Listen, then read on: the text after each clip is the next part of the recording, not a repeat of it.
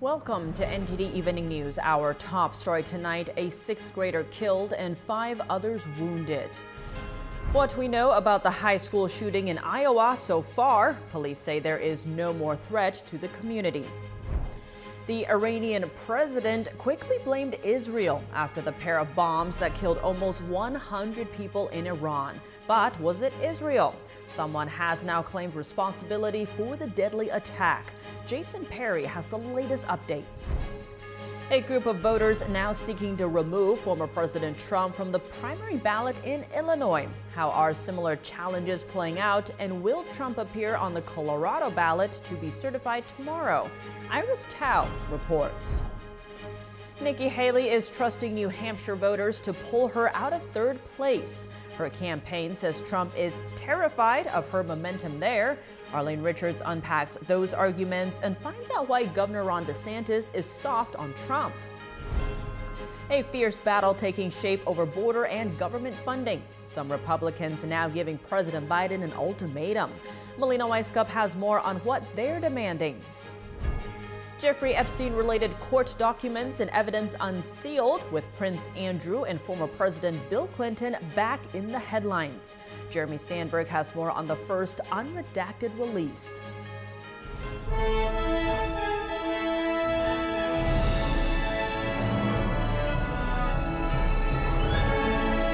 This is NTD Evening News. Live from our NTD Global Headquarters in New York City. Here is Tiffany Meyer. Good evening, and thank you for joining us tonight. We open with another tragedy. A child was killed and 5 others were injured in a shooting at a high school in Perry, Iowa this morning. The first reports about an active shooter at Perry High School came around 7:40 a.m. local time. That was before school started, and it's the first day of school following the winter break. Law enforcement arrived within 7 minutes. Once inside, they located multiple individuals with gunshot wounds. Officers immediately attempted to locate the source of the threat and quickly found what appeared to be the shooter with a self-inflicted gunshot wound. Police said that luckily, very few students or faculty were in the building when the shooting took place. They confirmed there is no further threat to the community. The school is about 25 miles northwest of Des Moines. The shooter has been identified as 17-year-old Dylan Butler, a student at Perry High School. Butler was armed with a pump-action shotgun and a small caliber handgun. Butler also made a number of social media posts in and around the time of the shooting. Law enforcement said they also found a rudimentary explosive device at the scene. Authorities rendered it safe. Butler appeared to have acted alone. There were no words on his motive. The victim killed was a 6th grade student at Perry Middle School. Those wounded included 4 students and 1 school administrator. They are being treated at local hospitals. Iowa Governor Kim Reynolds reacted to the shooting. This senseless tragedy has shaken our entire state to the core, and I want this community to know that every Iowan stands with you. It's impossible to understand why anything like this happens, but again, I want you to know that we'll work tirelessly to get the answers so that we can prevent it from happening again. The investigation into the shooting is ongoing. Perry Elementary School canceled classes for Friday. Republican presidential candidate Vivek Ramaswamy canceled a scheduled campaign event in the town and offered his prayers. Someone has now claimed responsibility for the devastating bomb attack in Iran, which killed almost 100 people. Meanwhile, things are getting more tense across Israel's border with Lebanon. This comes after a reported Israeli strike near Beirut that killed a Hamas leader. NTD's Jason Perry has the details.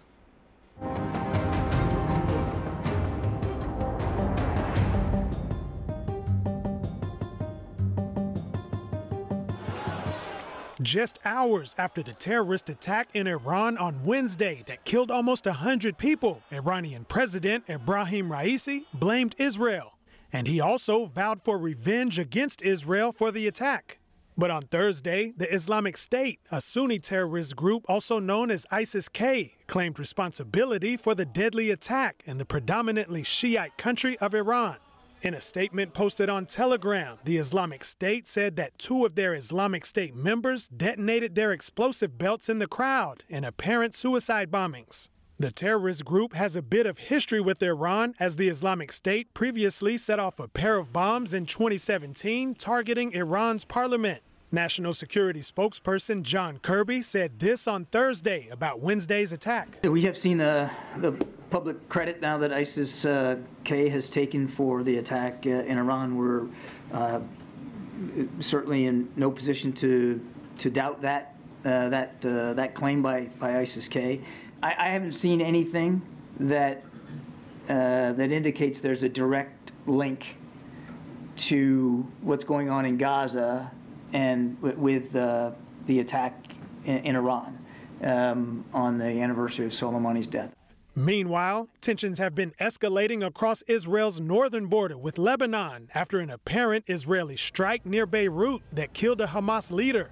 On Thursday, Israel Defense Forces reported several launches coming from Lebanese territory. And in response, the IDF struck at the source of the launches and also struck a launch post and an observation post. This Israeli woman's home is just 1 mile away from Israel's border with Lebanon.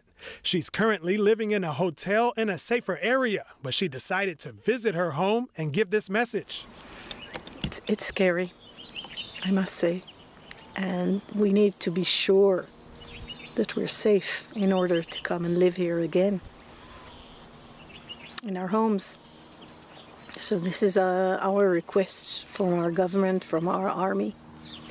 Please make us safe. And on Wednesday, Israel's chief of the general staff met with troops on the northern border to discuss the situation.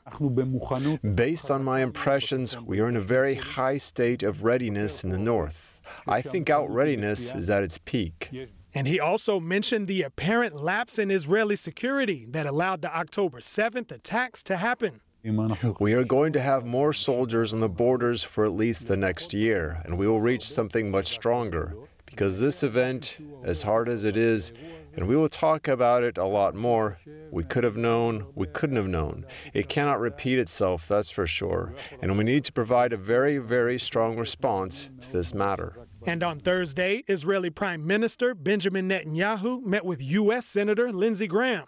Netanyahu told him that Israel is committed to achieving its goals in the war, and for that, they'll apply maximum power and precision everywhere that's needed. And Graham responded by saying, "We have your back." Jason Perry, NTD News. He's been called the CEO of Hamas. He once said it was an honor to provide funds to the terrorist group. Did he help enable the October 7th massacre? NTD's Virginia Gibson has more. Zaher Jabarin has been called the CEO of Hamas. He is reportedly the terrorist group's top financial officer. The Wall Street Journal cites U.S. and Israeli officials who say he was the key to funding the October 7th massacre. The principal way that he does it is through shell companies. And these shell companies are run mostly out of Turkey now because Turkey does not recognize all of Hamas to be a terrorist organization. And because of that, they allow him to operate within Turkey. He manages a network of companies. Those companies essentially are used to move money from Iranian entities to Hamas. Middle East expert Gerard Filitti says Jabarin was driven to do this by a perverted view of Islam, combined with his identity as a Palestinian. Jabarin was born in 1968 in the West Bank, where Islam influenced him as a child. Sources say he became involved in violence against Israel at a young age. In a 2002 interview, he openly discussed Hamas's efforts to persuade children to become suicide bombers. His finance work is reportedly key to Hamas's survival. Hamas needs not just to procure weapons for attacks and to pay for supplies, but they also are essentially providing goods and services to the people in Gaza who they claim to represent. So without money, money is the lifeblood of these organizations. Hamas would not function without it. Filitti says Jabarin has raised hundreds of millions for Hamas. He's a key reason Hamas exists. The U.S. has struggled to stop his ability to raise money. Jabarin himself denies his own involvement in fundraising, calling it an accusation and not a fact. Virginia Gibson, NTD News. President Biden releasing his first campaign ad of 2024, and former President Trump now facing another challenge to remove him from the ballot, this time in Illinois. NTD's White House correspondent Iris Tao has more. President Biden's campaign today released his first TV ad of 2024, trying to cast President Biden as a defender of democracy. While it did not directly mention Trump's name, it did include images showing the January 6th incident with Trump's flags in it. Let's take a look. There's an extremist movement that does not share the basic beliefs in our democracy. All of us are being asked right now, what will we do to maintain our democracy? President Biden has called Trump a threat to democracy and will make that theme of a speech to this Friday in Pennsylvania, a day before the 3rd anniversary of the January 6th incident. Meanwhile, former President Trump has also called Biden a threat to democracy, and Trump is planning to hold rallies in Iowa this Saturday. And all this is unfolding as 5 people in Illinois today filed a formal objection, trying to keep Trump off the ballot right there in that state. They again cited the 14th Amendment, accusing Trump of ever participating in an insurrection, disqualifying him from being the president. And Trump's team, meanwhile, has maintained that January 6th was not an insurrection, and then Trump was not a part of any insurrection at all, ever. Similar challenges, meanwhile, filed by voters themselves, have failed in both Minnesota and Michigan. And when it comes to the Colorado Supreme Court ruling, which has been playing out for the past 2 weeks, the action right now is on hold pending any action by the U.S. Supreme Court. So unless the High Court acts by tomorrow, which is Friday, which is when the Colorado primary ballots are to be certified, we do expect to see Trump's name on the primary ballot in Colorado. Back to you. Presidential candidate Chris Christie publishing a new campaign ad saying he has an admission to make. Here's what he says about Trump. I have an admission to make. 8 years ago, when I decided to endorse Donald Trump for president, I did it because he was winning. And I did it because I thought I could make him a better candidate and a better president. Well, I was wrong.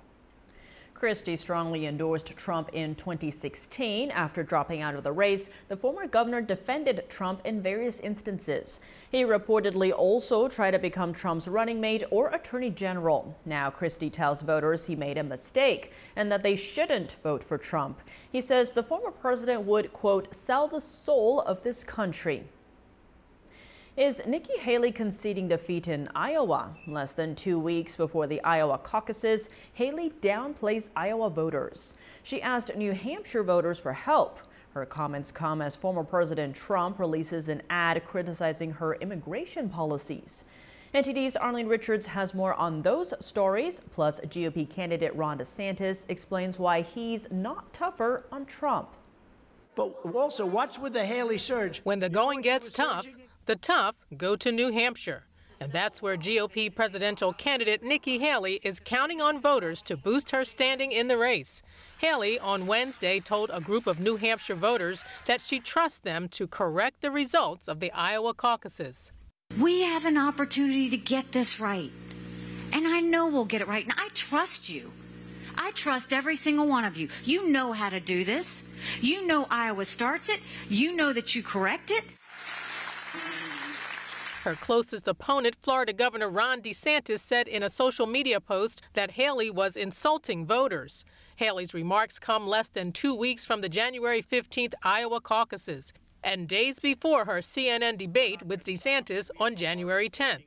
Former President Trump won't be joining the debate next week, but that's not stopping him from criticizing his opponents. In a new 30-second ad, Trump goes after Haley's immigration policies. He says her stance on immigration is similar to Joe Biden's. Yet Haley and Biden oppose Trump's border wall. Yet Haley joined Biden in opposing Trump's visitor ban from terrorist nations. Haley's campaign said Trump was, quote, clearly terrified of her momentum in New Hampshire. And they refuted the ad's claim that Haley opposed Trump's border wall, citing a 2015 appearance at the National Press Club. Don't say you're just going to build a wall, because a wall is not going to do it. You've got to have commitment of ground troops, equipment, money, all of that to bring it together. Her campaign also said Haley defended Trump's revised travel plan during her time as UN ambassador. In recent weeks, Haley and DeSantis both have been criticizing the former president. But some Iowa voters say DeSantis is too soft on Trump, and they want to know why. I've articulated all the differences time and time again on the campaign trail. I think what the media wants is they want Republican candidates to just kind of like smear him personally and kind of do that. That's just not how I roll. The Iowa voter wasn't satisfied with the governor's answer and said he worried that Trump was getting a free pass. Haley and DeSantis will hold back-to-back town halls on Thursday. Will they go after Trump, or will they continue their fight for second place? Arlene Richards, NTD News. Foreign governments allegedly made payments to former President Trump's businesses. A new report says those businesses received millions of dollars while Trump was in office. Trump's hotels and properties allegedly received almost $8 million during his presidency. That's according to this new report released by House Democrats today, titled White House for Sale. The report alleges that the money came from 20 different governments, but that most of it came from China. House Democrats on the Oversight Committee say the payments violate the Constitution's Foreign Emoluments Clause. It bars federal officials from accepting gifts from foreign countries without congressional approval. Republican Oversight Chairman James Comer responded to the report. He criticized Democrats for continuing their, quote, obsession with former President Trump. Even as Senate negotiators are trying to work out a bipartisan plan to deal with the border crisis, some Republicans are now trying to use leverage elsewhere to meet their demands. Some bluntly saying shut down the border or shut down the government. This as Congress is coming up on a fast approaching deadline to fund the government. NTD's congressional correspondent Melina Weisskopf reports.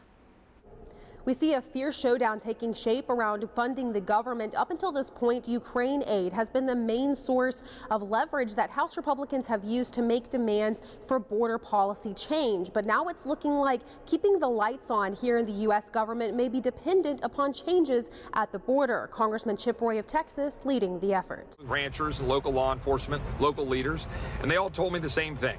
Shut down the border or shut down the government. That's it. If they can't love our country and the citizens enough and respect our laws, then we need to cut off funding. We need to shut the government down. Lawmakers will return from their trip to Eagle Pass, Texas, here to Congress, facing a fast approaching January 19th deadline to fund the government to avoid a partial government shutdown. Republican House Speaker Mike Johnson has not directly endorsed the idea of shutting down the government in order to force border policy changes, but he has essentially said that their demands are the only way to directly and effectively address the issue at the border. H.R. 2 is the necessary ingredient. H.R. 2 is a bill that the Republican-led House passed several months ago. It would restart construction of the border wall, raise the bar for asylum claims, also return to a Trump-era policy known as Remain in Mexico, all proposals which Senate negotiators say are going nowhere fast.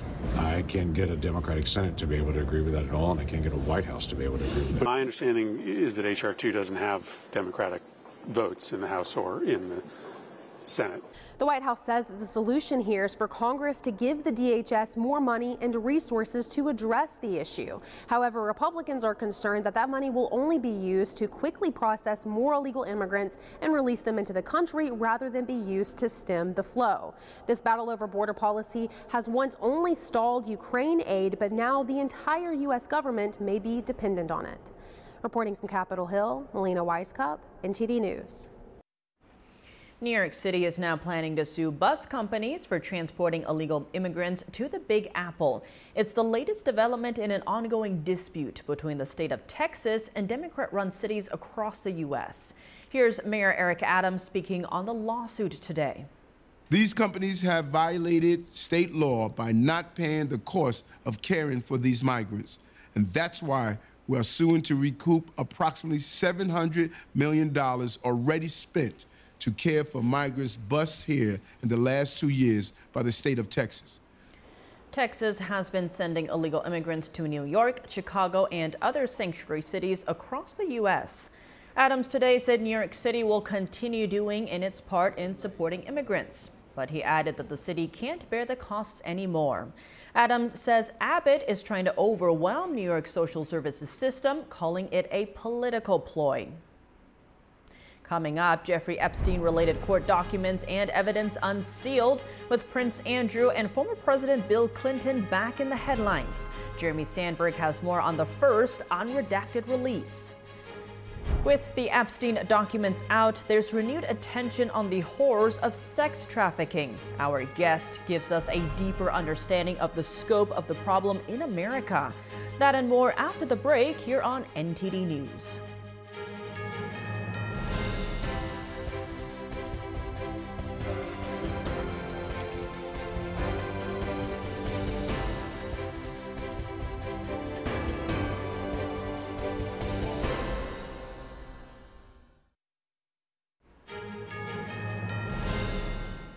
Welcome back. Accused sex trafficker Jeffrey Epstein is back in the news as hundreds of pages of unsealed documents from a lawsuit go public. This is the first set of documents to be unsealed under a December 18th court order, with more expected in the coming weeks. Just to be clear, being on the list does not indicate wrongdoing or law breaking, and it also includes alleged victims. NTD's Jeremy Sandberg reports. Prince Andrew, former President Bill Clinton, and previously unknown individuals are named in the records released Wednesday in a case involving Ghislaine Maxwell, a close friend of late financier and sex offender Jeffrey Epstein. Prosecutors in New York indicted Maxwell on sex trafficking charges involving multiple victims. She was convicted in 2021.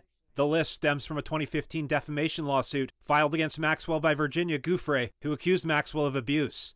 The first batch includes around 40 unsealed court filings featuring sealed depositions, emails, and other evidence. Appearing in these court documents doesn't necessarily imply wrongdoing, as Epstein circulated within some high-powered circles. But Giuffre alleged in her deposition that Maxwell directed her to have sexual contact with people, including former New Mexico Governor Bill Richardson, tech guru Marvin Minsky, French modeling scout Jean-Luc Brunel, and American investor Glenn Dubin. Prince Andrew was identified in the unsealed deposition of Johanna Schoberg, an already known alleged victim. Ms. Schoberg claimed during a deposition that Prince Andrew touched her breast while she was sitting in his lap for a photo.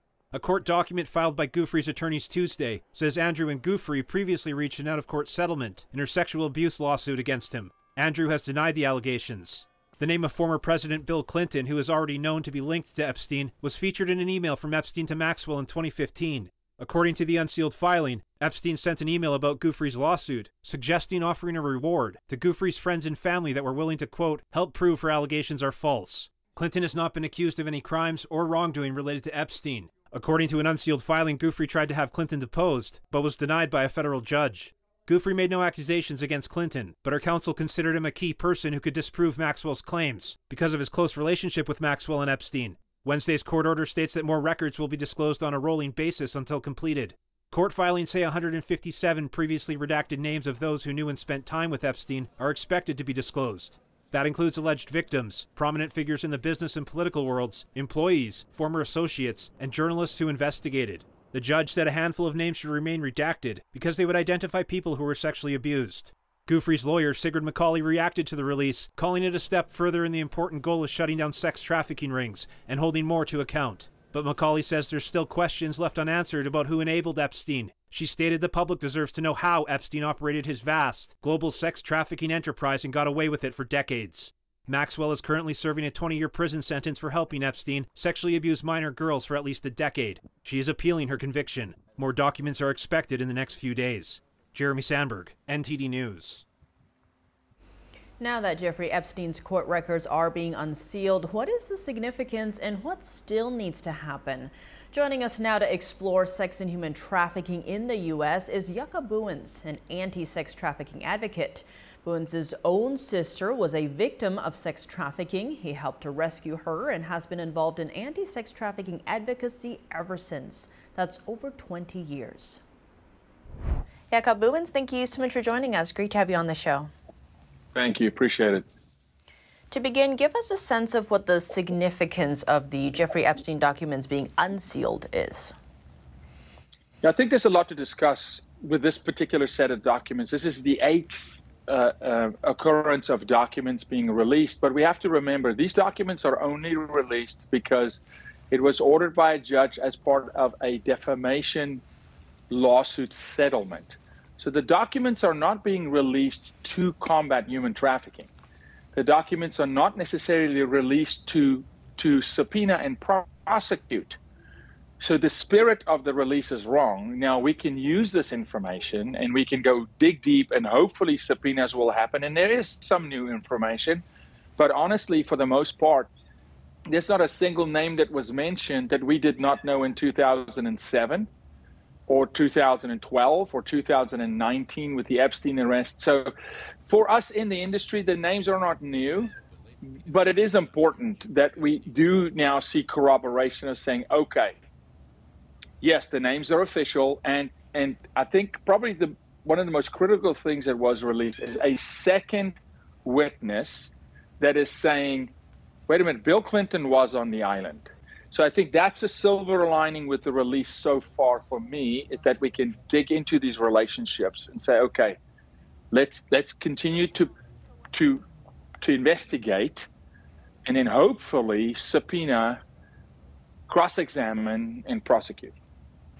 Expanding on that, on the note of prosecution, how do we get there? You mentioned subpoenas, but it seems it's not just the clients, right? How do we find out who the buyers are? How do we go about 100%. That is the only question we should be talking about, because we have a Jeffrey Epstein incarcerated, lost his life, right? We have a Ghislaine Maxwell jailed and incarcerated under sex trafficking, yet we've never seen a single buyer on a witness stand. Not one. That doesn't make sense. You can't say they trafficked human beings, but there are no buyers. There is no trafficking without buyers. It's a crime of supply and demand, and because the demand is so high, there was supply. And that's what the names should lead to. The FBI is sitting, they confiscated Epstein video. So the names that were just released were names that were given to the FBI predominantly from Maxwell's testimony, Maxwell's trial. Give us the information you had since 2012 on Epstein. Give us the Epstein flight logs. Let's cross-corroborate those, and let's see who's in the videos. And take who's in the videos and cross-collaborate that with the names that are on the flight logs. And then go after those people and say, now we're going to get you into the court of law. We're going to cross-examine you to determine, are you a buyer? Now, when it comes to sex trafficking, it's more than this high-profile case. You've mentioned on your podcast that many, many children are being targeted in America alone while this case unfolds. What should be done here? Yeah, and thank you for that question, because I think at this point, America, we focus so much on Epstein, not really understanding what the climate of the crime is.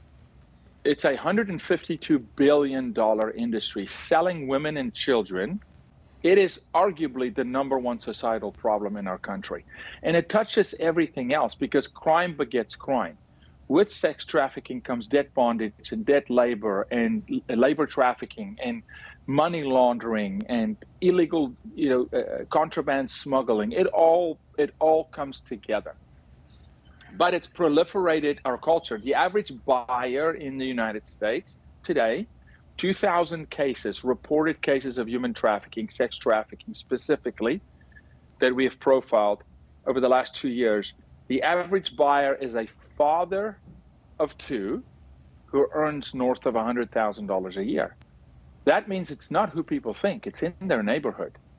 It's in their church. It's in their schools.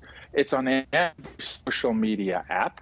When I sit with people and I take a school auditorium full of kids, high schoolers, and I say, raise your hands if you've had this phrase asked of you in your DMs, right?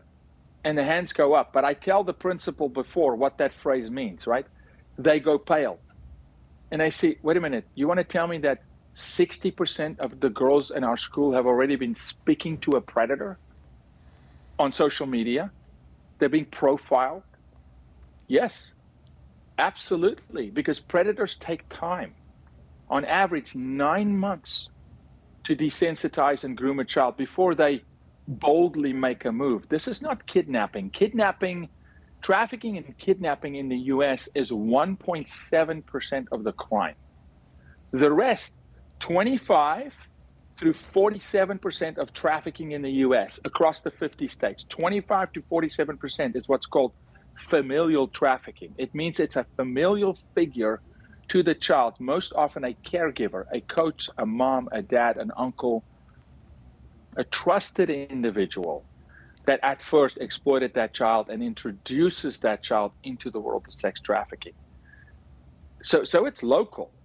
It should be personal to every American. And on that note, when it comes to the sex trafficking victims, given your own family history with this topic, how can they begin to get closure? Massive amount of healing, the right kind of healing. And we offer, look, on our website, helpjbm.org, we provide resources to families how to prevent it in their home, how to spot and identify a potential trafficking victim or a child at risk. But most importantly, the child who has already now gone through abuse. That is a very, very long journey. It's the most difficult work. Rescuing a child is not easy, but the work starts, and on average, it's a 3-to-1. So if a child is trafficked for 2 years, it's going to take 6 years of restoration and therapy and really rebuilding a life. It's a tremendously difficult job to do. We're under-resourced in the country, particularly for minors. And so I encourage parents to be proactive. And we, even the shirt I have on underneath says, save a child before they need rescue. Meaning, let's identify the children that are at risk, like the predator is identifying the child that is at risk. Let us identify them, let us educate them, reinforce them so that they do not get trafficked. But for the ones who have been sexually exploited, sexual abuse, trafficking, rape, that's a rebuilding process that takes time, and it takes particular resources. And we always need more resources, but we have substantial resources to offer to families, and they can reach out to us, and we'll point them in the right direction in any of the 50 states. Jakob Bouwens, thank you so much for your time. Appreciate you very much. Thank you. Coming up, how much do you know about the Iowa caucus? Our guest explains how it works and why it's significant. From thefts and robberies to drug deals in broad daylight, D.C.'s Chinatown is seeing a surge in criminal activity. What impact does it have on local businesses, and do people feel safe? Sam Wong reports. Protesters at California's state capitol disrupted the first session by demanding an immediate ceasefire to the war in Gaza. Lawmakers are trying to tackle the state's budget deficit. David Lamb has more after the break.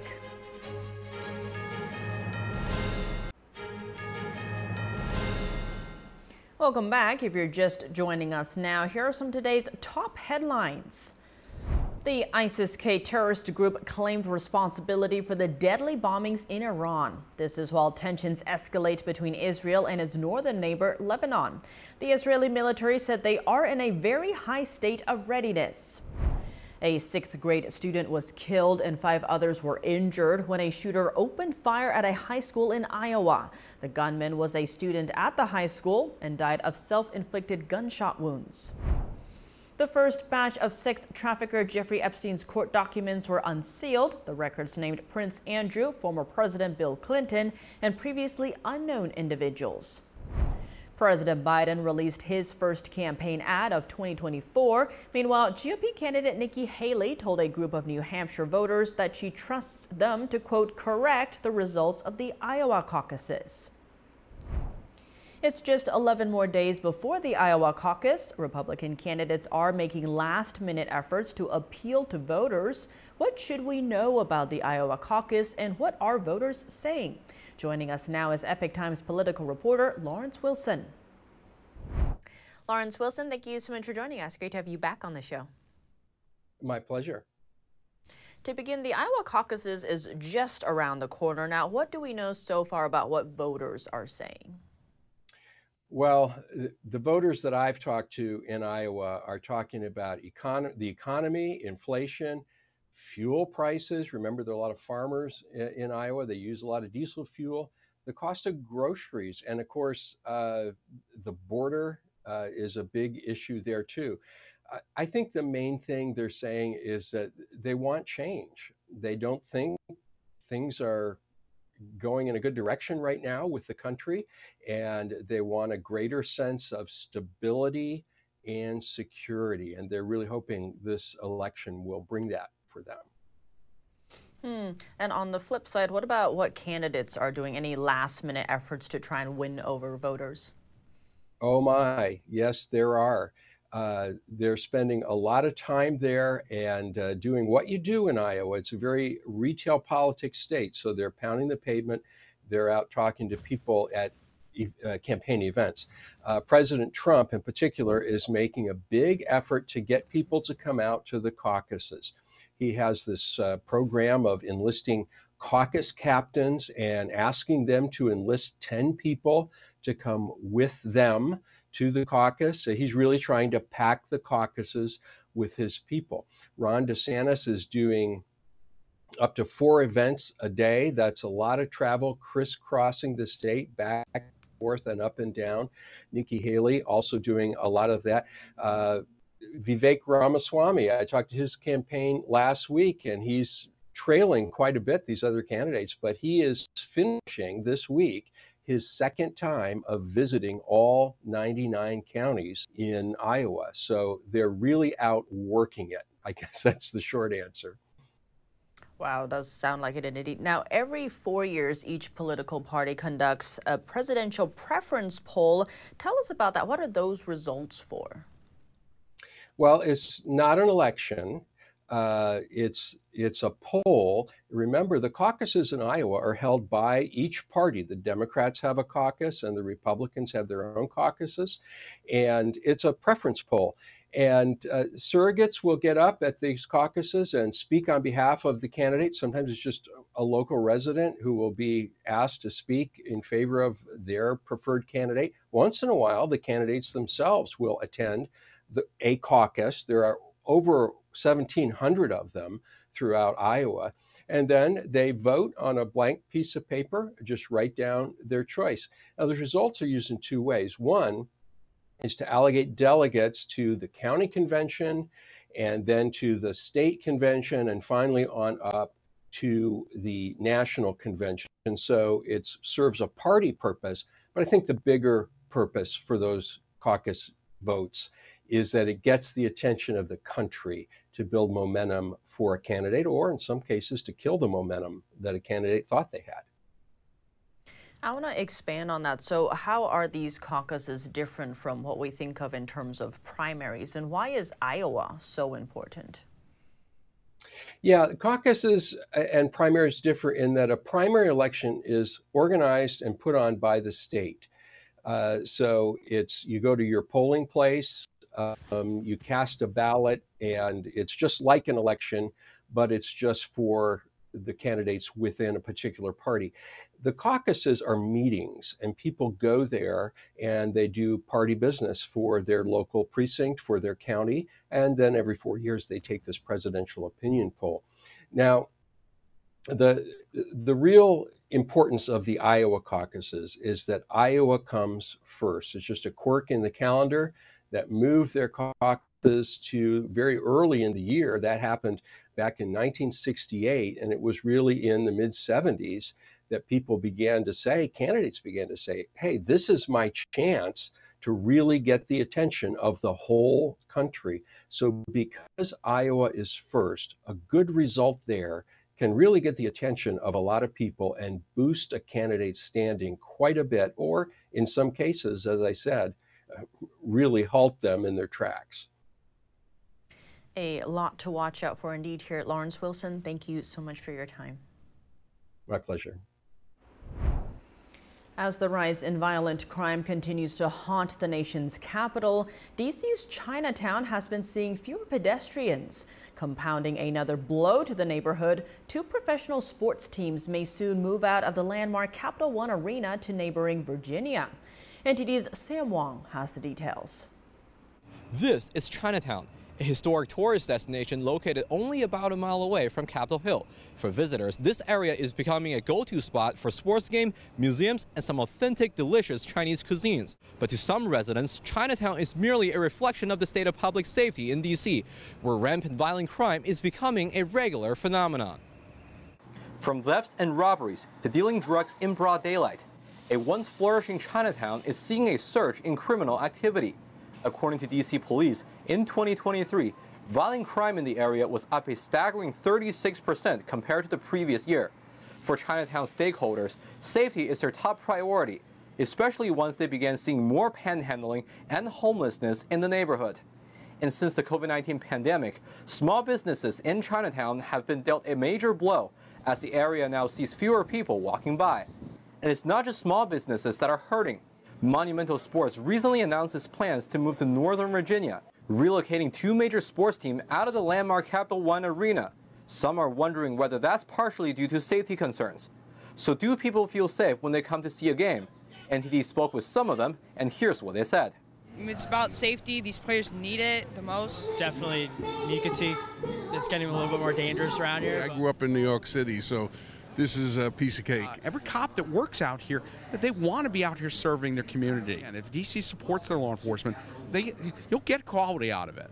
To tackle the rise in violent crime, D.C. Mayor Muriel Bowser last October spearheaded legislation targeting retail theft and drug dealing. Reporting from Washington, D.C., Sam Wong, NTD News. Chanting and singing, protesters took over California's state capitol, disrupting the first session of the year. Lawmakers are also grappling with a historical $68 billion budget deficit.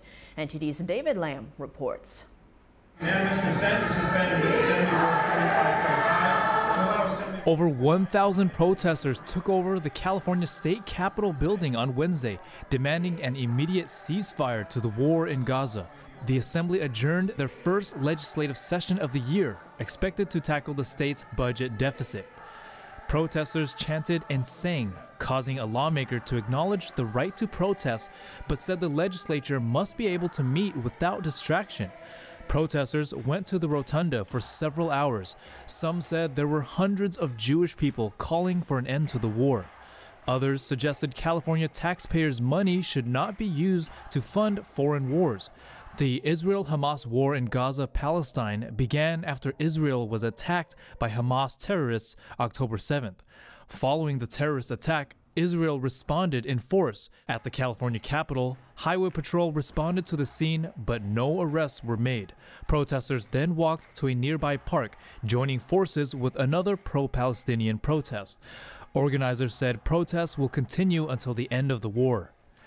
On the same day as the protests, Republican Assemblymember Bill Essayli introduced a bill to revoke all taxpayer funding for health care for illegal immigrants.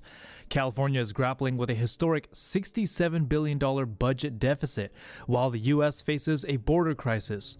He also pointed to, quote, historic inflation and the highest cost of living in the nation.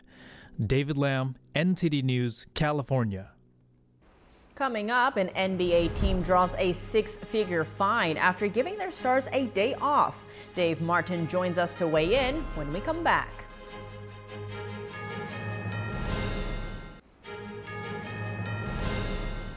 Welcome back. Now for your sports news, we're joined by NTD's Dave Martin. Dave, the NFL's Pro Bowl selections came out yesterday with San Francisco having the most picks. Now, why are these announced with the regular season still ongoing? Tiff, that's like the best question you've ever asked me. I mean, I don't get that either. They can't wait one more week for the regular season to end. I mean, I'll grant that several star players are sitting out this week, which I'm not in favor of, but that's a whole different rant. If this happened in baseball, where like the MVP voting happened on the final game of the season, it wouldn't be that big of a deal because there's 162 games. But there's only 17 games in the NFL, so they're doing the voting with like 6% of the season still to play. I mean, look at some of the good players that got snubbed. Brandon Ayuk had more than 1,300 receiving yards. What if he had a monster game, finishes third in receiving yards, and he doesn't make the Pro Bowl? What if Josh Allen passed for 5 touchdowns, leads the Bills to a win over the Dolphins, they win the division, and he gets snubbed? I just think this week's games just have the same value as the rest of them, but that's just me. Now moving on to baseball, Tampa Bay's Wander Franco has now been accused of multiple crimes by Dominican prosecutors following allegations he had a relationship with a minor. Given how serious these are, do you see him playing in the majors again? I mean, from a public relations perspective, this is very hard to come back from. And that's without an outcome to this case. I mean, look what happened to Trevor Bauer a couple years ago. He was accused of sexual assault by a woman in the spring of 2021.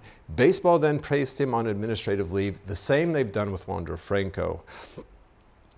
Now, despite the district attorney declining to file criminal charges, Major League Baseball handed down a suspension of more than a year after doing their own investigation. Now, Bauer and the woman both filed civil lawsuits against each other in 2022. They settled their cases about 3 months ago. Of course, the Dodgers had already long released him by that time. But Bauer, despite being a 32-year-old former Cy Young winner, is still unsigned. So a lot of damage has probably been done to Franco. He just hasn't seen it yet.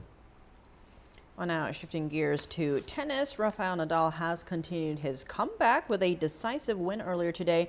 Were you expecting this kind of performance from him so quickly? I mean, not this quickly. He beat Jason Kubler 6-1, 6-2. He's now in the quarterfinals of the Brisbane International. Now, I know it's not a major, but for a guy who just missed a year with an injury, he's yet to drop a set in 2 matches. He certainly passes the eye test here. Now, of course, the conversation is usually whether he'll play Novak Djokovic later this month in the Australian Open Finals. Those two have met more times than any other duo in history with 59. Djokovic actually has a slight advantage, 30-29 there.